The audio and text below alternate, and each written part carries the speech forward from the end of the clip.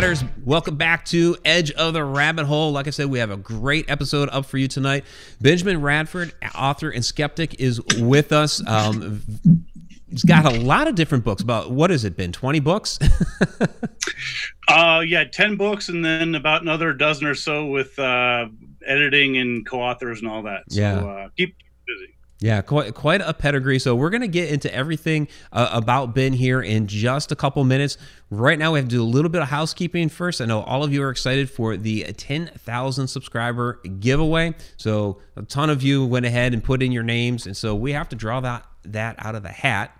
And this is actually, turn it over, this is the new Haunted Road Media beanie, which is on sale now. So let's go ahead and pick the name. I won't look. Dig down in here so you can hear. All right, here's the big winner. Yeah, and just as a reminder, so because it's 10,000, we wanted to go big. So choice of Haunted Road Media shirt, choice of Haunted Road Media book, choice of Haunted Road Media hat, and it could be the new beanie if you want. Then a ghostie, and of course the coffee. That's a lot of stuff. That is a lot of stuff. And the winner is Katie Palmer. All Whoa! Right, Katie. Go, Katie. Congratulations. Congratulations. That's awesome. She's going to be so excited. She will. She will. She is a long-time viewer of Edge of the Rabbit Hole and, of course, the Haunted Road Media channel. She is a very good client of mine for jewelry. I have custom made quite a few pieces for her. Very cool. Very cool. But you know what? We're not done. We're not done. I thought of this, just popped in my head a little while ago. I was like, this is such a big prize for somebody to get. I know so many people are going to be let down, like, oh man, that was a big one. I really wanted to score that one. We're going to give away another book. We're going to draw on again. Give away another book. So this is like second prize here. Your choice, Haunted Road Media book. Anyone that's on any of the, 20 that we have? Here we go. Here we go.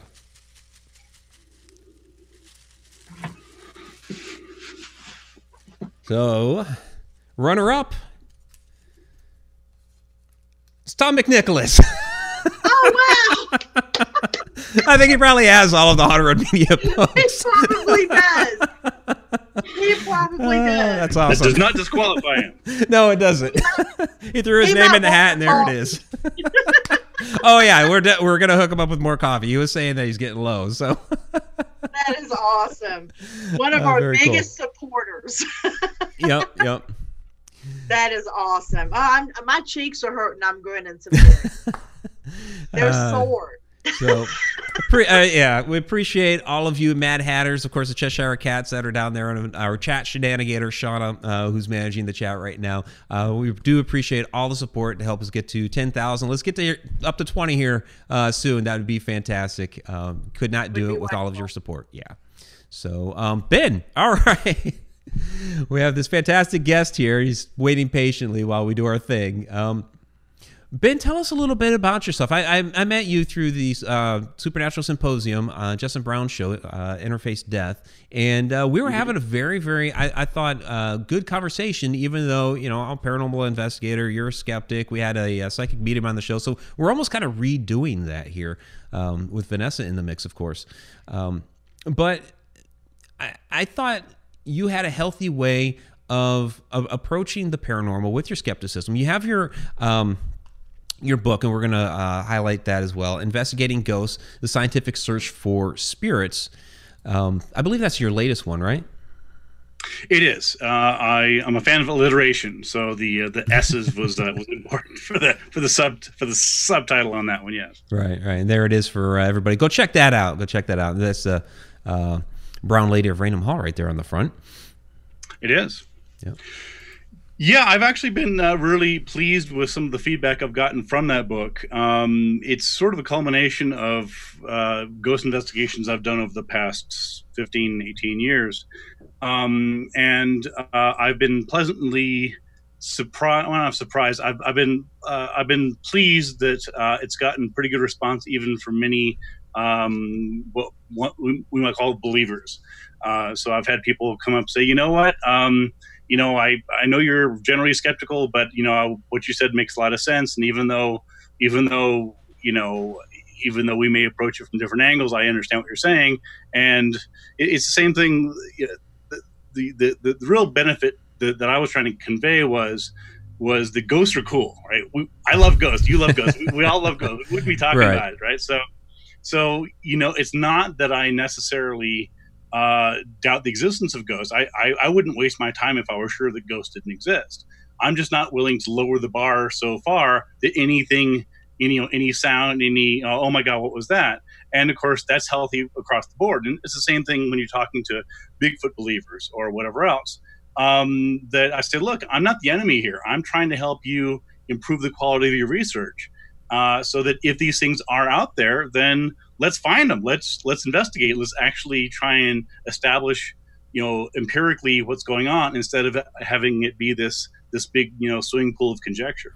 Yeah, that's something that I really enjoyed about that conversation there with you, was that you do have that open mind. And I think that, throughout this spectrum, you have people on, the polar opposite is where you have the ultimate skeptic who absolutely nothing is ever going to be a ghost or supernatural. And then you have the other end where, everything is a ghost or supernatural. And you, while you're more on the skeptic side, you still have that open mind, which I really appreciated.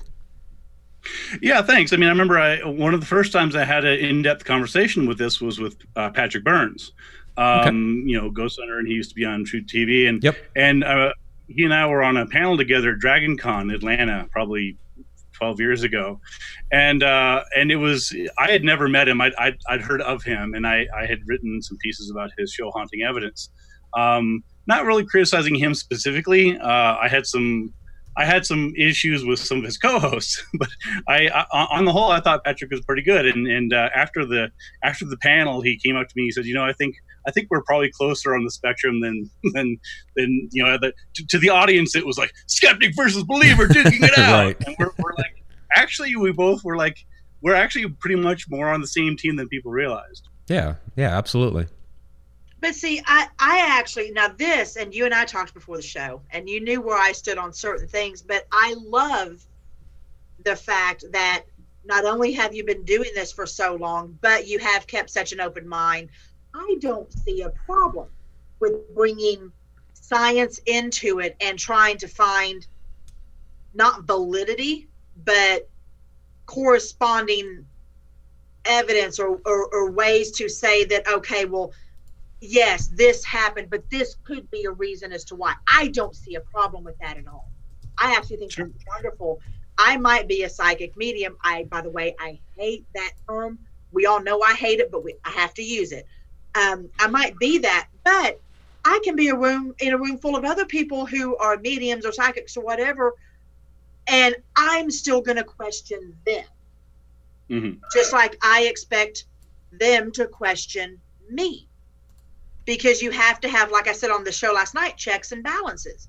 You can't just go in and say, this is it. I just expect my evidence.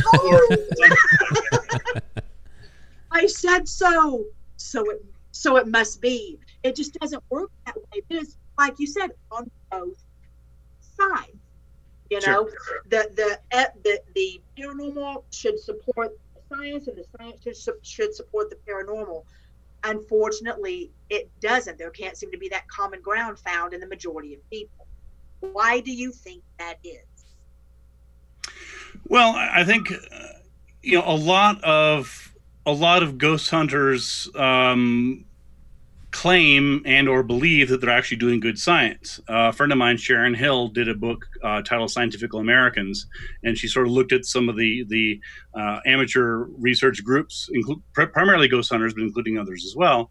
And it was interesting because when you talk to them, and of course you all are actually more, this better than I do, but when you start talking to ghost hunting groups, particularly amateur ones and regional ones, you have people say, oh yeah, well, we use science and this and that, and then you say, okay, well, I'm not saying you don't, but what does that mean to you? Like, what part of this is scientific? They're like, well, I use this EMF detector. I'm like, that's not science. Okay, and it's a gadget. Let me repeat the question. I understand you're pushing the buttons and it beeps and it's cool. what part of your procedure, just because you use a calculator doesn't mean you're a mathematician, and just because you use a scientific instrument doesn't make you a scientist. So what I'm looking for is some sort of methodology, some sort of underlying questioning assumptions and gathering of evidence in a systematic process to help weed out misinformation, misunderstandings. And usually, not always, but usually in my experience, and I think Sharon found the same thing in her research. Usually when you sort of pin them down and say, what part of this are you claiming is science? They're like, well, it's kind of conjecture, and we really don't know for sure that EMFs are connected to ghosts. And like, okay, fine, but the problem is that often it's portrayed as established fact. And when I was researching my book, Investigating Ghosts, over and over and over, I would read books by Hans Holzer and Ballinger and all these people, and it's like, well, we all know that there are 4 types of ghosts, and I'm like, no, we don't. It's thought that people have suggested that, but we don't know that for a fact. And it's all theory. Establish what we know. Yeah, and that's fine. The problem that I have is not so much in admitting that we don't know everything, because science operates. Scientists don't know everything. That's the process of science, is understanding the world around us. The problem that I have is when people will exaggerate and sort of pretend that the information they have is much more definitive and well established than it actually is. If you just want to tell me that you have a theory about a ghost, and that's all well and good, but when you come to me and you say, I photographed a ghost, here it is, I'm like, how do you know it's a ghost? I'm not saying it's not a ghost. I'm asking how you know for sure that it's a ghost. I'll give you one quick example. I did an investigation up at Fort George in Niagara-on-the-Lake, Ontario, and I was with some Golden Horseshoe group, I think it was, and I was investigating. I talk about it in the last chapter of my book. But I captured a ghost child crying, a girl ghost crying, and I said, I will listen to what you have, EVP, whatever else. Just answer me one question: how do you know it's a ghost child crying? I'm not saying it's not. Don't get me wrong. I'm not doubting you. I'm just asking you sincerely. You're telling me you have positively identified this sound as a child ghost crying. And my question is, how could you, we don't know for sure I can tell you what a human child sounds like crying.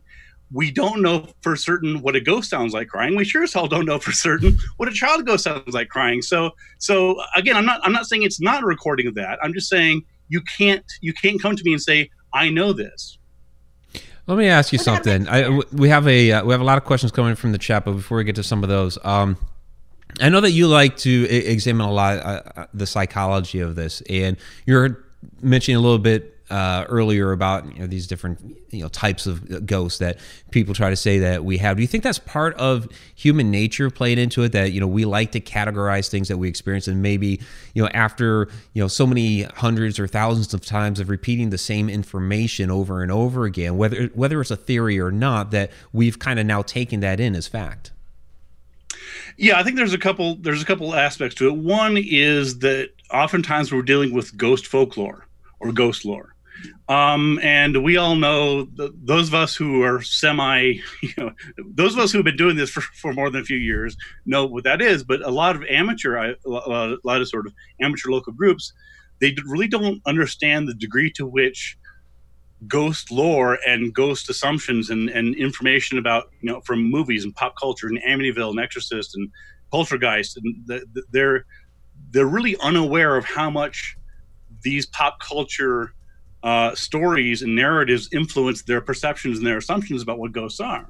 Again, that doesn't mean it's wrong. It just means that it's very difficult to filter out, when you say, I know what this is a ghost, that's a ghost. A lot of people's assumptions and expectations are drawn from pop culture. And so it's very difficult to weed that out. And so part of it is that we're all saturated in this culture of ghost stories. Again, Poltergeist, Exorcist, Ghost Hunters, TV, Ghost Adventures, Zach. I mean, all this stuff. It's all out there, and it filters through. So that's part of it. And the other part is that yeah, we have these inherited scripts of what ghosts are, and so we have the ideas of the stone tape theory. We have residual hauntings. We have this and we have that. And there's nothing wrong with that. I mean, but that doesn't, just because you can categorize and label it doesn't mean it's actually, it doesn't mean that corresponds in the real discrete world. And so the way that I approach ghosts is as an experience. And so when someone comes to me and says, I saw a ghost, what that means to me as an investigator is they had some experience that they can't explain, and they have the label of ghost. So, for example, if a person is walking through the woods and they see something weird in the distance, and they think, "Oh, I can't explain it; it must be a Bigfoot." If you're walking and you see something weird in the sky that you can't identify, it's UFO. If it's a haunted house or whatever else, it's a ghost. And so once you understand that when a person says they saw a ghost, whether they did or they didn't actually literally see it, describing a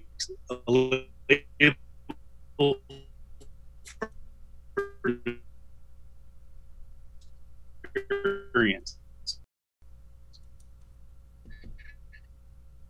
And so then the question is, what did they experience? The answer is they actually saw a ghost, and that's great. People constantly saying, hey, somebody told me this or somebody told me that, and the verbiage alone is what kills. What people use in this. Whenever I am explaining something to somebody, or whenever I am trying to educate based on my experience, not my expertise, but my experience in the time, the years, decades I've spent doing this, I always started out with what I know to be true for me, or this has been my experience.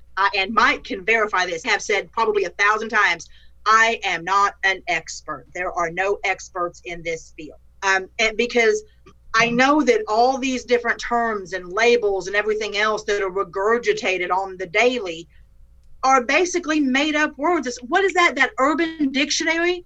For fuck's sake, we could have one on paranormal with a made up pretty much. Yeah. And like when people ask me, what's the difference between a ghost and a spirit? Some believe that a spirit is one that has moved on, and that a ghost is one that hasn't. I have stated 1,000 times, I don't really see it, which that's been my experience. Others have different experiences. Well, I would just add, see, this is one of the sort of key issues that I came across in writing my book was I was trying, again, sort of having been actually done ghost investigations and been in lots of haunted places and this and that, is I need to sort of take a step back and realize that not everybody's done this. Not everybody has done what you and Mike and others have. And so I need to sort of take a step back and say, okay, this is what people are thinking ghosts are. And in the process, I was writing this in the book, and it's like, the fact is that there's at least a half a dozen different definitions of ghost, right? Some people think it's a psychic projection. Some people think it's spirits of the dead. Some people think it's emotions that are, in a place, that's stone tape theory. Some people think that's, other angels or other dimensions. The problem here is that many of these definitions are mutually exclusive. They can't be both, right? So if a ghost truly is the spirits of a dead person that's reenacting that person's death or trauma or something, then that literally cannot be simply emotions that are recorded in stone or a battlefield, nor can that be interdimensional spirits. And the problem is that you have these experts, and I use experts somewhat advisedly, who come up with all these different definitions, and they don't seem to recognize that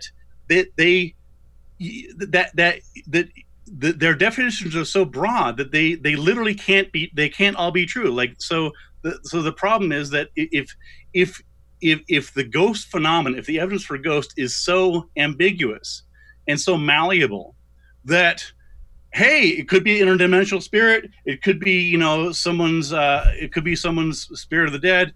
Who the hell knows? Then you have to question, well, what the hell? You've got all these ghost investigators, in some cases with literally centuries of person hours investigating ghosts. In 2019, why the hell can't you tell me which one of these 6 definitions ghosts are? Ooh, can I answer? Yes. Okay. I got the mic. The reason I truly believe this in my soul, the reason that we have such a difficulty in actually not coming up with a definition, but in really explaining these experiences, is because all we are shown, for the most part, or all people know to look for, is the bad experiences, the scary experiences, the demonic blah blah blah experiences, things like that. That's all that seems to draw the attention. And when all of the attention is going to that arena, not enough attention is going to the arena of deceased loved ones who have messages, who wish to speak to people like myself or Shauna, Mike's girlfriend, you know, or the other psychics or mediums that are out there that actually are conveying messages, that actually have actual information that isn't scary. But that's not right. I mean, but demon cell. Yeah, I mean, demon cell. Yeah, we all know that. You know, and that's one of the interesting dynamics, is that in pop culture, ghosts are scary for the most part. Not all the time. Well, that's exactly right. It's like when you actually, again, it's another sort of contrast between what's seen in pop culture in horror films and the everyday experience of ghosts. And all of us know that half the time you talk to someone who's like, yeah, oh, there's a ghost in the house. Her name is Anita. She's sweet. Every now and then she plays little tricks on me. And so there's people that have lived for decades in haunted houses, and they have a fine time with it. Yeah. Let me just address quickly one other thing you said. You said that the problem is that not enough attention has been paid to the spirit mediums and the communication coming from the dead. Now, as you know, I mean, you know, you can go back to the spiritualists and the Fox sisters in the 1800s. So there's been over a century, in fact, whether it's Ouija boards, whether it's Lilydale, Camp Chesterfield, the Bridie Murphy case. So there actually have been many people who have tried to authenticate, reincarnation stories, near-death experience stories. And so I don't know that it's really true that people really haven't paid attention to psychic mediums and their messages. I don't mean pay attention to us specifically. I mean, because I don't care. But I mean, I don't think that enough attention is paid to the deceased people. Everyone wants to find something scary. Everyone, that's what I'm talking about. Not us as individuals, but those who have passed on, who are trying to relay messages. I'm not special. You could get a message. No. I agree with you that there's more attention paid to the scary ghosts. I don't know that answers the question as to why we haven't yet been able to decide which of these 6 definitions of ghost is accurate. Because they've stuck it to 2: demon, ghost. Some people have, Warren, but not everybody has. Unfortunately, a lot though, and it's like that squeaky wheel gets the grease type of situation, and that's done more damage than good. I agree with you. In fact, that's one of the problems that I've encountered over and over again is, in my ghost investigations, I often try to come up with a reasonable, rational explanation. And I try to assure people, if that's in fact the case, that their house probably isn't haunted. And over again, I have had to personally clean up the mess from people like the ghost hunters and Zach Baggins and the ghost hunter guy, and just these, and they people see these things on TV and they assume that anything weird going on is a demon or ghost, and I ask, why do you think that? Well, I saw it on TV, and it scares the hell out of people, and it pisses me off, because then I have to comfort people. I have to do my best to soothe people's fears that are unnecessarily hyped by these people on TV who just want to do their scary bullshit TV shows, and it pisses me off because very real damage can be done. And I'm glad you brought that up. No, absolutely. Yeah. Dogs drive cars on TV. I'm not putting my chihuahua behind the wheel. For fuck's Oh, why not? Why not? Hey, real quick, we have a $5 super chat from Tom McNicholas, who was the runner-up winner for tonight. He says, "Happy birthday, Abraham Lincoln." There you go. And Lynn's White. And Lynn's White. And Darwin. And Darwin. There you go. There you go. Yeah. So we have a couple questions from the chat. I do want to get into some of these. So Betty Lange asks, how do you define a skeptic? I mean, that's kind of where we started the show, saying, okay, Ben's a skeptic. But how would you define that? Oh, that's a good question. I've actually had conversation with fellow skeptics, again, whatever that means, as to how useful that is. And I've actually argued that the word skeptic is not particularly useful. I don't disavow it, but it's not. It doesn't have much traction. If you ask the average person on the street, I'm a skeptic. What the hell does that mean, right? I mean, I'm skeptical that that I didn't get ripped off last time I took my car in to get fixed. That's not what that means. So basically, a skeptic is somebody who is approaching these topics ideally from an open-minded position. Now, of course, there are closed-minded skeptics. There's closed-minded believers across the spectrum. But my approach is to try and understand the phenomena and, if possible, explain it and do that from a science-based perspective. And so, I'm looking at empirical evidence. I'm looking at eyewitness testimony. I'm willing to do the investigation. That's actually one reason a lot of ghost hunters that I've encountered, they have problem tangling with me. Not because I'm the biggest badass in the world, but the problem is that whole thing of, well, you skeptics, you guys don't go out and actually investigate. It's like, bullshit, but you do. Dude. You do. Bullshit, I do. I've done it. I've written 10 books on it. You don't believe me? Go look at it. I've done TV stuff. So that whole got it right there. You skeptics. Thank you. Yes. That whole you skeptics haven't done your research. That doesn't fly with me. And so, I mean, I've been there. I've done Myrtle Plantation. I've been to the, just St. James, all over the place. I've actually solved many cases, ranging from the White Witch of Rose Hall in Montego Bay, Jamaica, the Chemo Theater ghost here in Albuquerque. So that's the approach that I take, is trying to not dismiss or debunk, but try to figure out what's going on. And if the answer is that there's not, if the answer is that there's a ghost, then great, that's cool. Let's figure that out. Let's find out, what is the ghost and what is its nature and what does it do and things like that. On the other hand, if what people in a given situation aren't experiencing, if what people are in a specific haunted house or location is experiencing is not in fact a ghost, that's also interesting. That's also important, because then the question is, why are people thinking there's a ghost? Is it because they misunderstood something? Is it because of psychology? Is it because of some bullshit TV ghost hunter show? Why are people interpreting inherently ambiguous phenomena as ghostly? So to my mind, it's fascinating either way. And so my background is in psychology. As you mentioned, I have a degree in psychology and a master's degree in education, and also in folklore. I write about folklore and urban legends and these sorts of things, and then sort of brought in with investigation. So I'm not saying that that's the only way to do it, but that's my approach, is sort of trying to bring these things together to understand it from a psychological point of view, from a cultural point of view, and from an investigative and scientific point of view. So let me ask you this. When you are on an investigation, what does it take for you to, as a skeptic, actually acknowledge, okay, this is actually something that may be what we kind of define as, quote unquote evidence, something like that, and what it would take for you to bring yourself to say, yeah, this location is haunted? Well, there's a couple things. I mean, and that's a totally fair question, is, okay, well, what would you accept as evidence of ghost? And the converse of that is to ask a believer, what would you accept as evidence that ghosts don't exist? And fair enough. Well, see, it cuts both ways, right? And so, and to be fair, in science, in science, we're not talking about universals. And so I cannot prove, and would not be able to prove, that Bigfoot doesn't exist, or ghosts don't exist, or lake monsters, or chupacabras, whatever else. So that is a non-scientifically testable claim.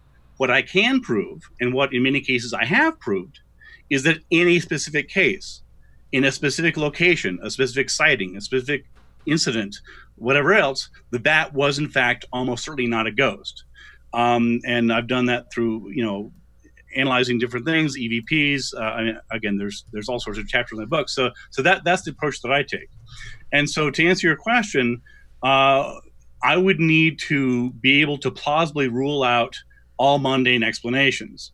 Not anything you can conceive of, but just the mundane explanations. And in my experience, the biggest fallacy that I find most ghost hunters commit is giving up too quickly. In my experience, the reason that I've been pretty successful at solving cases is not because I'm the brightest guy in the room. It's because I spent more time on it. It's because I don't give up after the first little while, because you have to. Research takes time. Science takes time. Doing scientific research takes time. Conducting scientific experiments is very difficult. The average person has they don't understand research methodology. They don't understand control groups. They don't understand, and that's fine. You don't need to be a PhD scientist. But what I'm getting at is that actually coming up with good, compelling empirical evidence on anything is very difficult to do. And this is one of the problems I see with a lot of ghost hunters when they go in and they take measurements, EMS or whatever else in a location, is they're not building up a big enough baseline to know what's paranormal, right? Well, you need to know what's normal. To me, something like that is just a piece of data. And you mentioned control groups, and this is something I have to ask, because this is something. A statement that I make a lot is it's extremely difficult to prove paranormal activity, because I don't believe you can really have a control group, because how do you have like a sort of placebo effect with this, when if there really is paranormal supernatural activity, how would you make sure that group experiences nothing? Right. That's another excellent question, and there's a couple answers to that. One is that it depends on what your hypothesis is, right? And so, for example, if you take the theory by Michael Persinger about the guy that did the God helmet, and the idea that ghosts are a manifestation of basically a hallucination caused by EMFs. And he did this. I think he died, last year, if I'm not mistaken. But he did research in Ontario, and he had this helmet you put on, and it would bombard your head with hopefully nothing too toxic, electromagnetic waves. And some people did claim that they experienced certain things. And so you can look, for example, at research done by Richard Wiseman and Chris French, where again, it depends on what your hypothesis is. So if the claim is that EMFs can induce ghost hallucinations experiences, and they actually did this, and and if you look in Chris French's book Anomalistic Psychology, he talks about this. And so they set up a room where there were EMFs that were either turned on or turned off, and here's your control group. You had people who either said, you may experience something in this room or you may not. And in the end, the answer was that the presence of EMS did not correlate with ghost experiences. So in that particular case, you can have a control group. Now, that's a bit of there's one of the problems, of course, is that that's within the laboratory, right? That's in controlled conditions. How do you do in somebody's house? Right. And so this is the problem, right? And so so one thing you can do, and I mentioned this in the book, is that you should be able to see if psychic mediums come up with identical identifications of ghosts in a given location. So, for example, if you have 3 or 4 psychic mediums who all claim to be able to speak to ghosts and speak to the dead and get information from them, then you should be able to take them blindly into a new location and no prompting, no context, just say, okay, here's a location. Don't say, this is the site of a murder in 1973. Blah, blah. Just take them into a location and say, walk around this location, take as long as time as you want. Let us know if you have any experiences with ghosts, and if so, just what is it? A young person, old person, young girl? Just some idea, and then you bring somebody else in. You do this 3 or 4 times, and either the stories. the fact is that in theory the story should match, right? If you have a ghost that is there giving information to psychic mediums and ghost hunters, then there's no reason why one psychic medium should go in there and say, there's no ghost here, I don't know what I'm doing here. The second one says, oh my God, there's an 8-year-old girl, her name was Julia, she died in 1937 tuberculosis, she had this horrible childhood. And then the third psychic medium goes in there and says, oh yeah, no, there was a horrible fire here in 1850, 50 people died. You're like, well, hold on, which one of these is true? So in theory, there are ways that you can set up a control group. I got to go. Okay. Go for it. Go ahead. No, because Ben, this is exactly what I do. I'm the gal taken into the locations who doesn't know anything about them. That's me.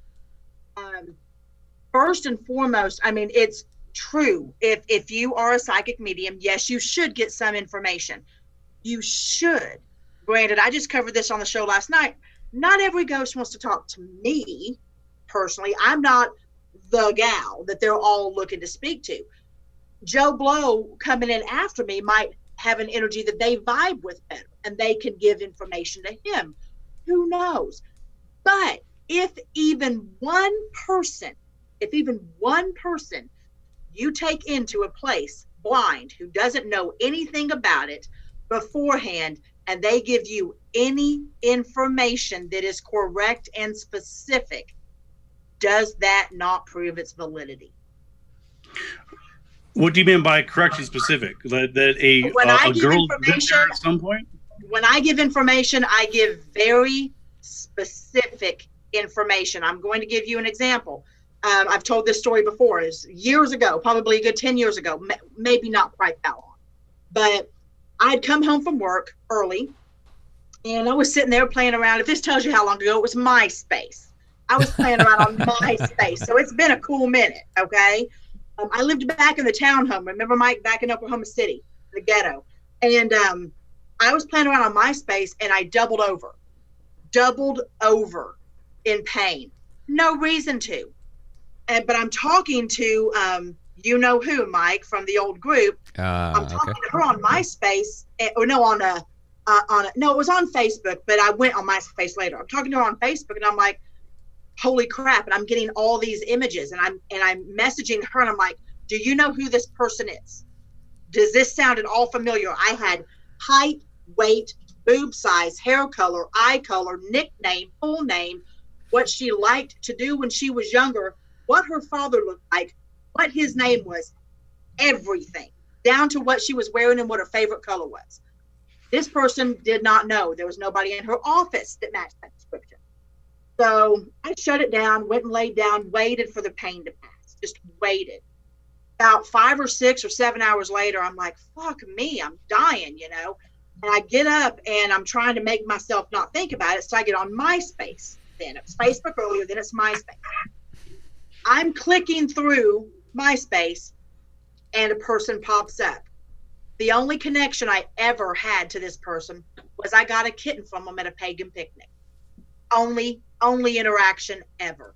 Never messaged, never did nothing. And she had put up a message saying, my mother-in-law is sick, please pray. That's all she put up. I messaged her immediately and said, please don't think I'm crazy and don't call the cops, but is this your mother-in-law? And I gave her all of the information. And it was her mother-in-law. The entire description was 100% accurate, down to her name, her nickname, her father's name, the fact that they used to take her horseback riding, what her favorite color was, how big her boobs were, how little she was, everything. And apparently at the same time I had that horrific stomach pain, her mother-in-law had been rushed to the emergency room with a ruptured stomach.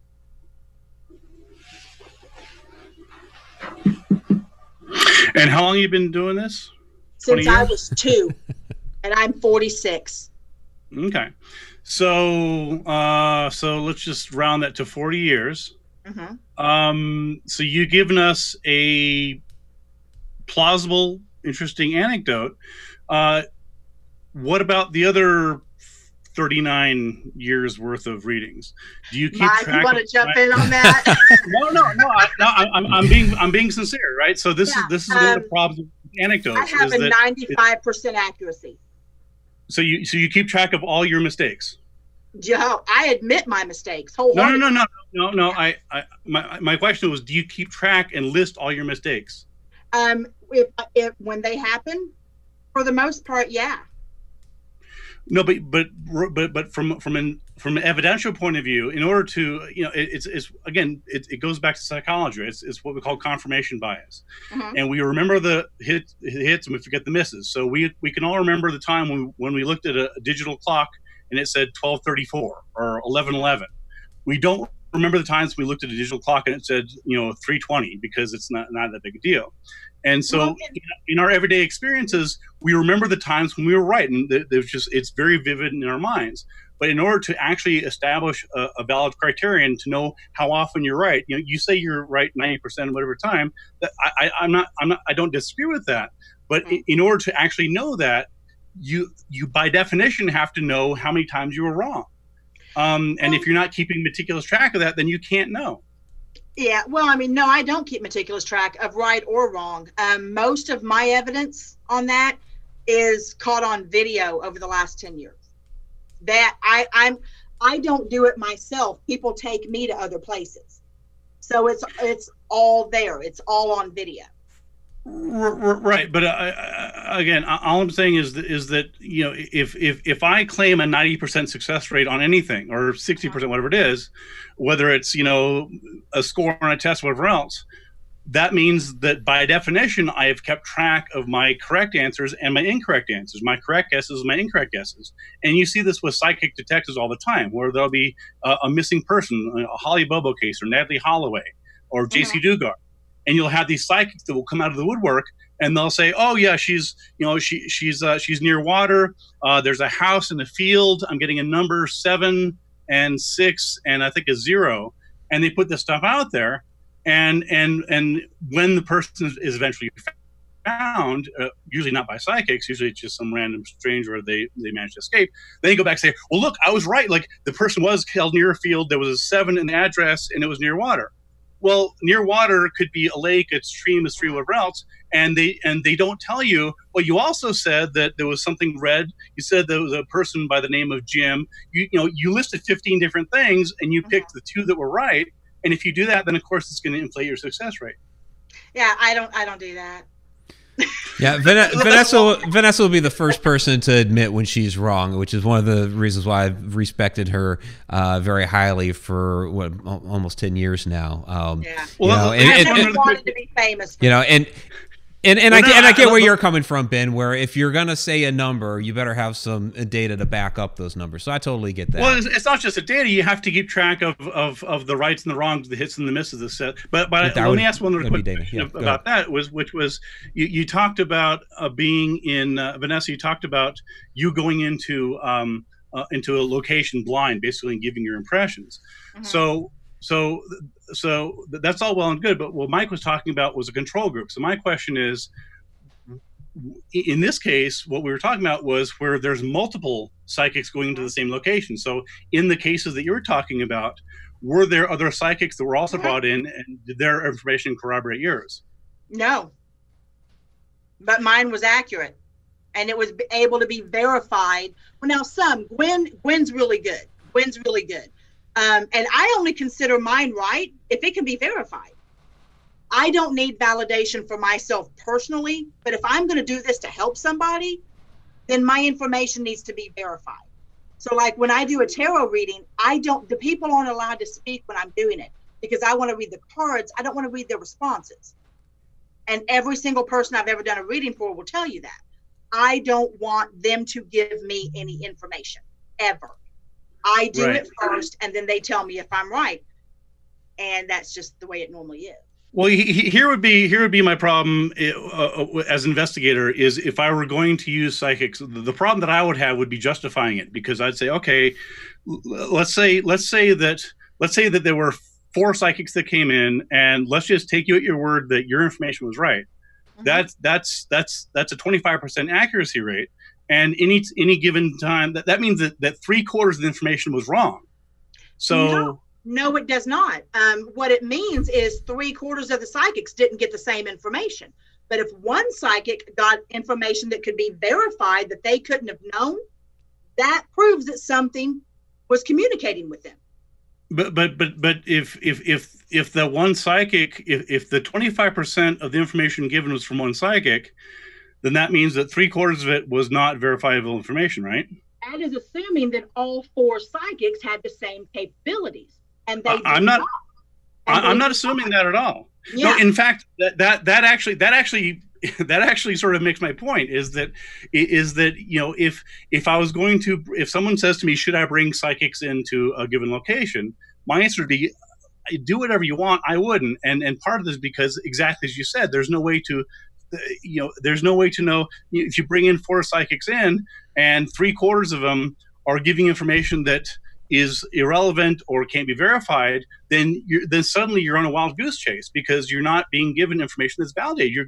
You're tracking down somebody named Bill who died there in 1937. You're tracking down any number of different leads, many of which, as you said, can't be validated, and that's not a good scientific process. Well, I think that goes back to, me saying that this is a reason why it's so difficult to put together a control group because, I mean, you're talking about psychic mediums, they each kind of have their different specialties. And I mean, Vanessa's a fantastic remote viewer. And I could tell you points in time where she's out in Oklahoma, I'm in Ohio. She doesn't even know that I'm in Ohio because I was living in Maryland at the time. And I just call her on the phone on the spot because we were supposed to be doing a radio show at the time. She had no idea I was on the road. And I'm like, Vanessa, I'll put you on the spot. Tell me where I'm at. And she described the entire layout of that house that I was at. Damn. And it's like, whoa, okay. So that's a special ability that Vanessa has. But she mentioned a woman earlier that was part of an old group. And we actually put them to the test, unbeknownst to either one of them, where this other woman was telling us that she could remote view for us because she had been a psychic medium for the group and doing some different things on the side. And this was like the first time that she was saying, oh, I can remote view too. Okay. But we had known of Vanessa having remote viewing ability. So we pit them against each other without either of them knowing. One of us has Vanessa on text messaging on one phone, and I'm text messaging with the other on the other phone, and just kind of comparing. The other one's all over the place with, and you could tell she was just guessing, and Vanessa's boom, boom, boom.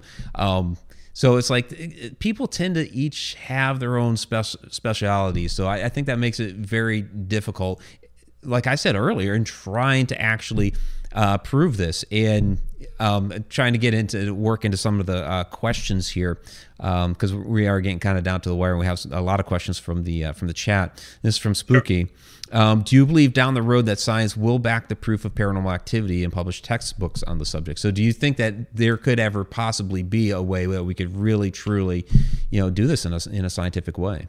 Without having all, I mean, we're having a great debate back and forth. People in the right. chat are saying it's fun, But do you think that we'll be able to have it without all of this back and forth on it? I hope so. My personal belief and the reason that the reason I've spent years on this is because I'm convinced that the only way that's going to happen is if we improve the quality of ghost research. I mean, look, the people have been looking for ghosts in some form or another for well over a century. You can back to the Society for Psychical Research in the 1800s. I mean, before that, there's people who've been actively looking for ghosts for a long time, and especially actively in the last, say 50 years, and before that with Harry Price and others. But the fact is that all these ghost investigations, all these TV shows, all these amateur groups across the country and the world, so far, that there's not a building of evidence. There's not a base of evidence that scientists can actually build upon.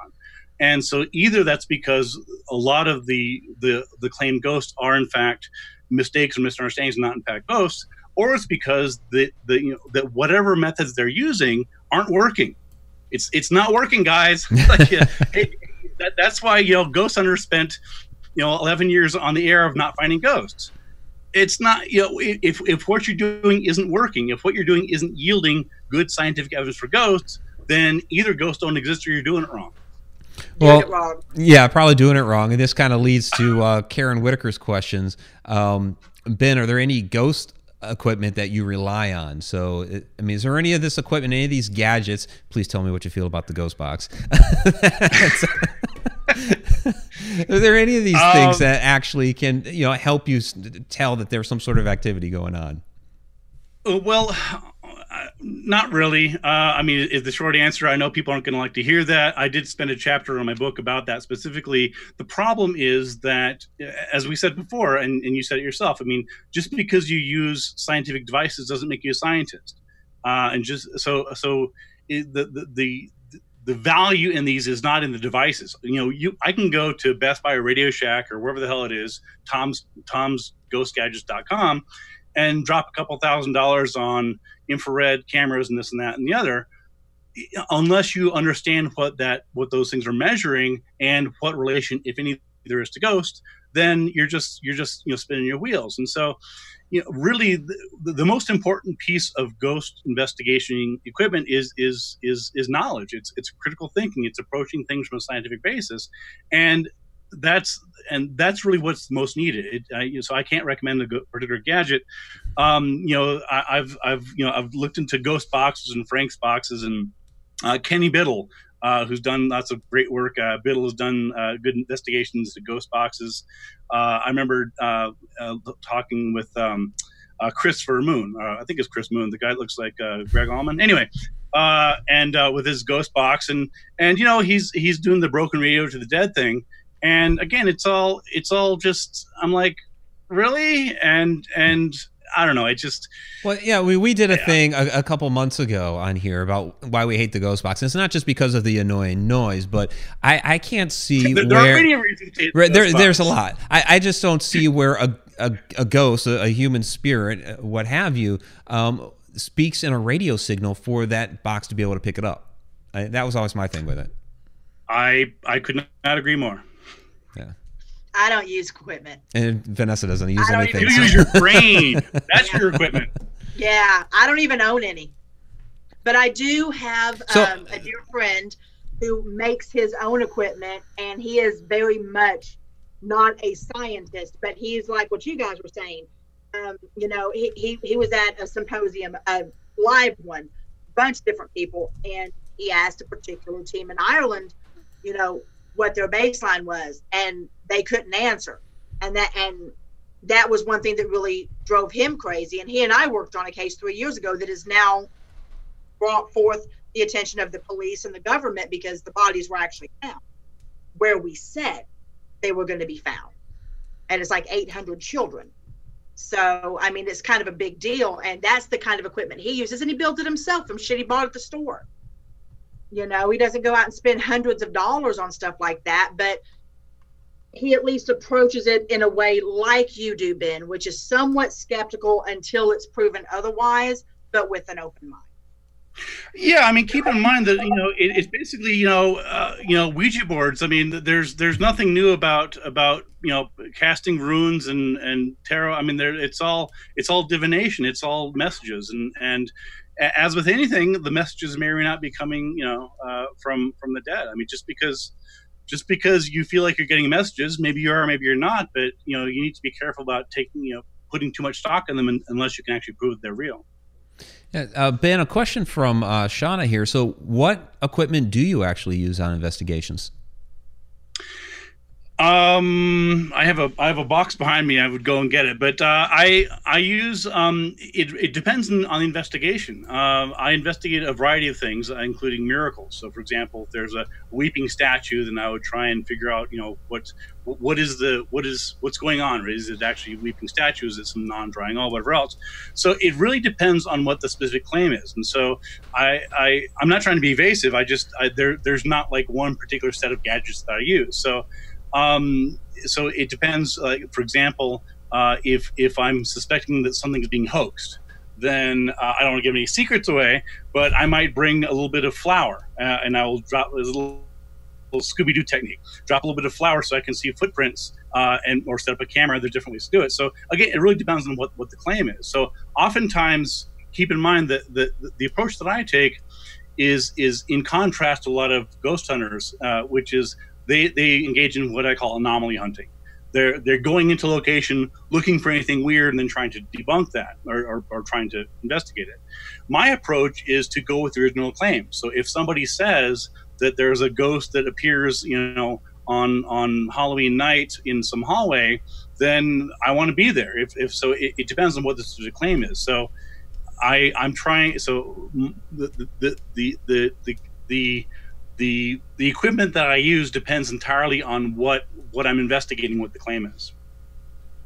When you talk about weeping statues, have you been called in by the Vatican to do that, or is that something that is separate?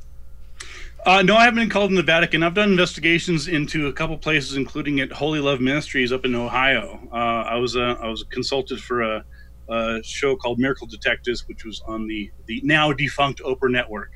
There was actually another case here in Hobbs, New Mexico, which is a couple hours south of here.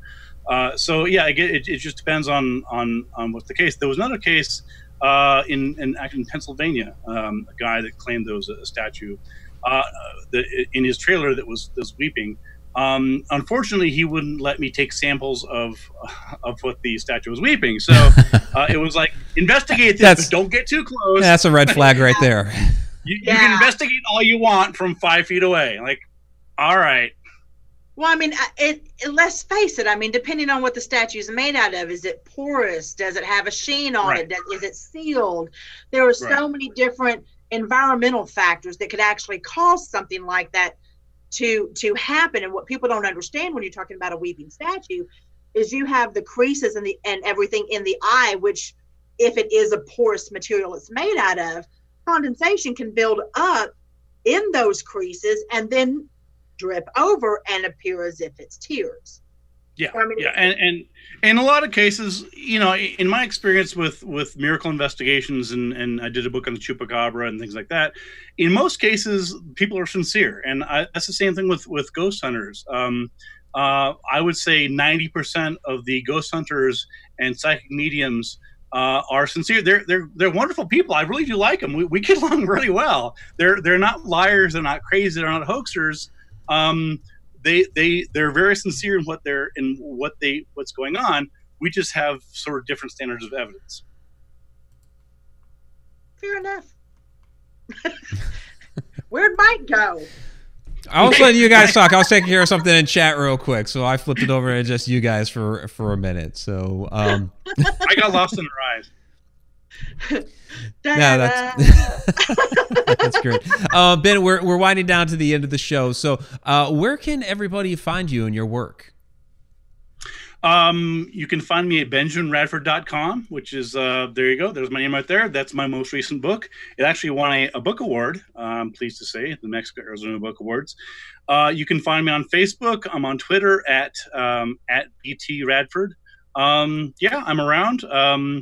I am also on a podcast called Squaring the Strange, which comes out every couple weeks with two co-hosts. We sort of examine unusual claims from around the world from a skeptical bent. So, Squaring the Strange.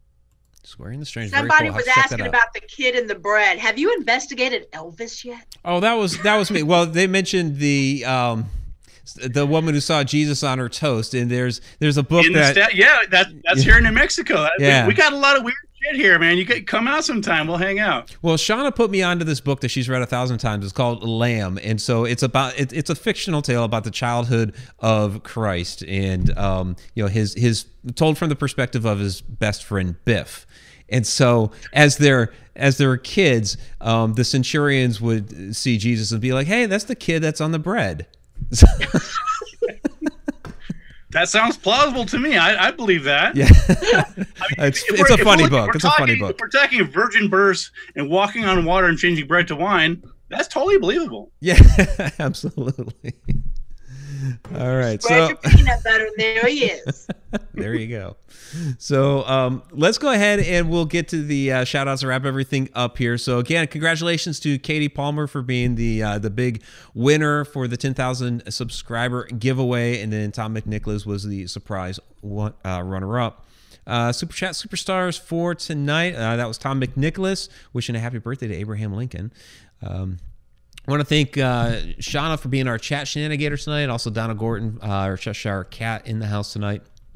Get to the shout outs real quick here. So those of you down there in the chat, I want to thank Bree Jones. Thanks for hanging out with us tonight. Beat3 Airspace, one of our Deep Down the Rabbit Hole Patreon patrons, which include Tom McNicholas, Beat3 Airspace, Zippy Davis, BD Flint, Pamela Queen, Joe Chandler, Andrew Cox, and Dustin Samario's new Deep Down the Rabbit Hole Patreon patron. So thank you guys for that. I want to thank Betty Lange. Thank you for the questions tonight. Candy Orton, thanks for hanging out with us again. Charms Paranormal, thanks for joining us again tonight. Debbie08, thank you as well. Discord Threads, check out her stuff. She has very, very cool stuff. You check out her Instagram stuff. It's got a lot of different cool wares and things. Our Fairy Queen, Diane Hilbert, thanks for joining us again tonight. There's Joe Chandler, thank you very much. Judy Wilson, thank you as well. Karen Whitaker, thanks for joining us tonight. There's Katie Palmer, our winner. Kenny Biddle's in the house, speaking of the devil. Hey, Kenny, good to see you down there. So Kenny got where do I have? A ghosty at the Phenomenology family reunion a couple years ago. He was throwing him around the hall there. It was funny. That's Kenny. That's Kenny. Yeah, Kenny's a funny guy. Very cool. Liz White, thanks for joining us tonight. Pat Kraft, thank you as well. Robert Hanna, thanks for joining us again. There's Sharon Lane. Good to see you. Spooky Dawn, good to see you as well. Tammy Heisman, thanks for joining us again. The Hagelin, thank you as well. There's the Sisters Wood. They have some cool wares as well, so check out their stuff. They do like custom Ouija boards and stuff. Tom McNicholas and Tim Schoen, thank you as well. All right, everybody. Had a great show tonight. Really appreciate all you being here. Ben, had a great time. A lot of great back and forth. It's been a pleasure meeting you and having you on. Guys. This was fun. Yeah, we'll definitely have to do it again. This was really great. So definitely check out Ben's books. Fantastic author, and I'm going to be checking out some myself. So, all right, everybody, we have Inside the Upside Down coming up next. Gives us a few minutes to change out the show. We're going to be talking about crystals, stones, all of that interesting material. And so, Ben, thanks again. Really appreciate it. Bye, Vanessa. Bye, Mike. Bye. Take care. Have a good one. Ciao.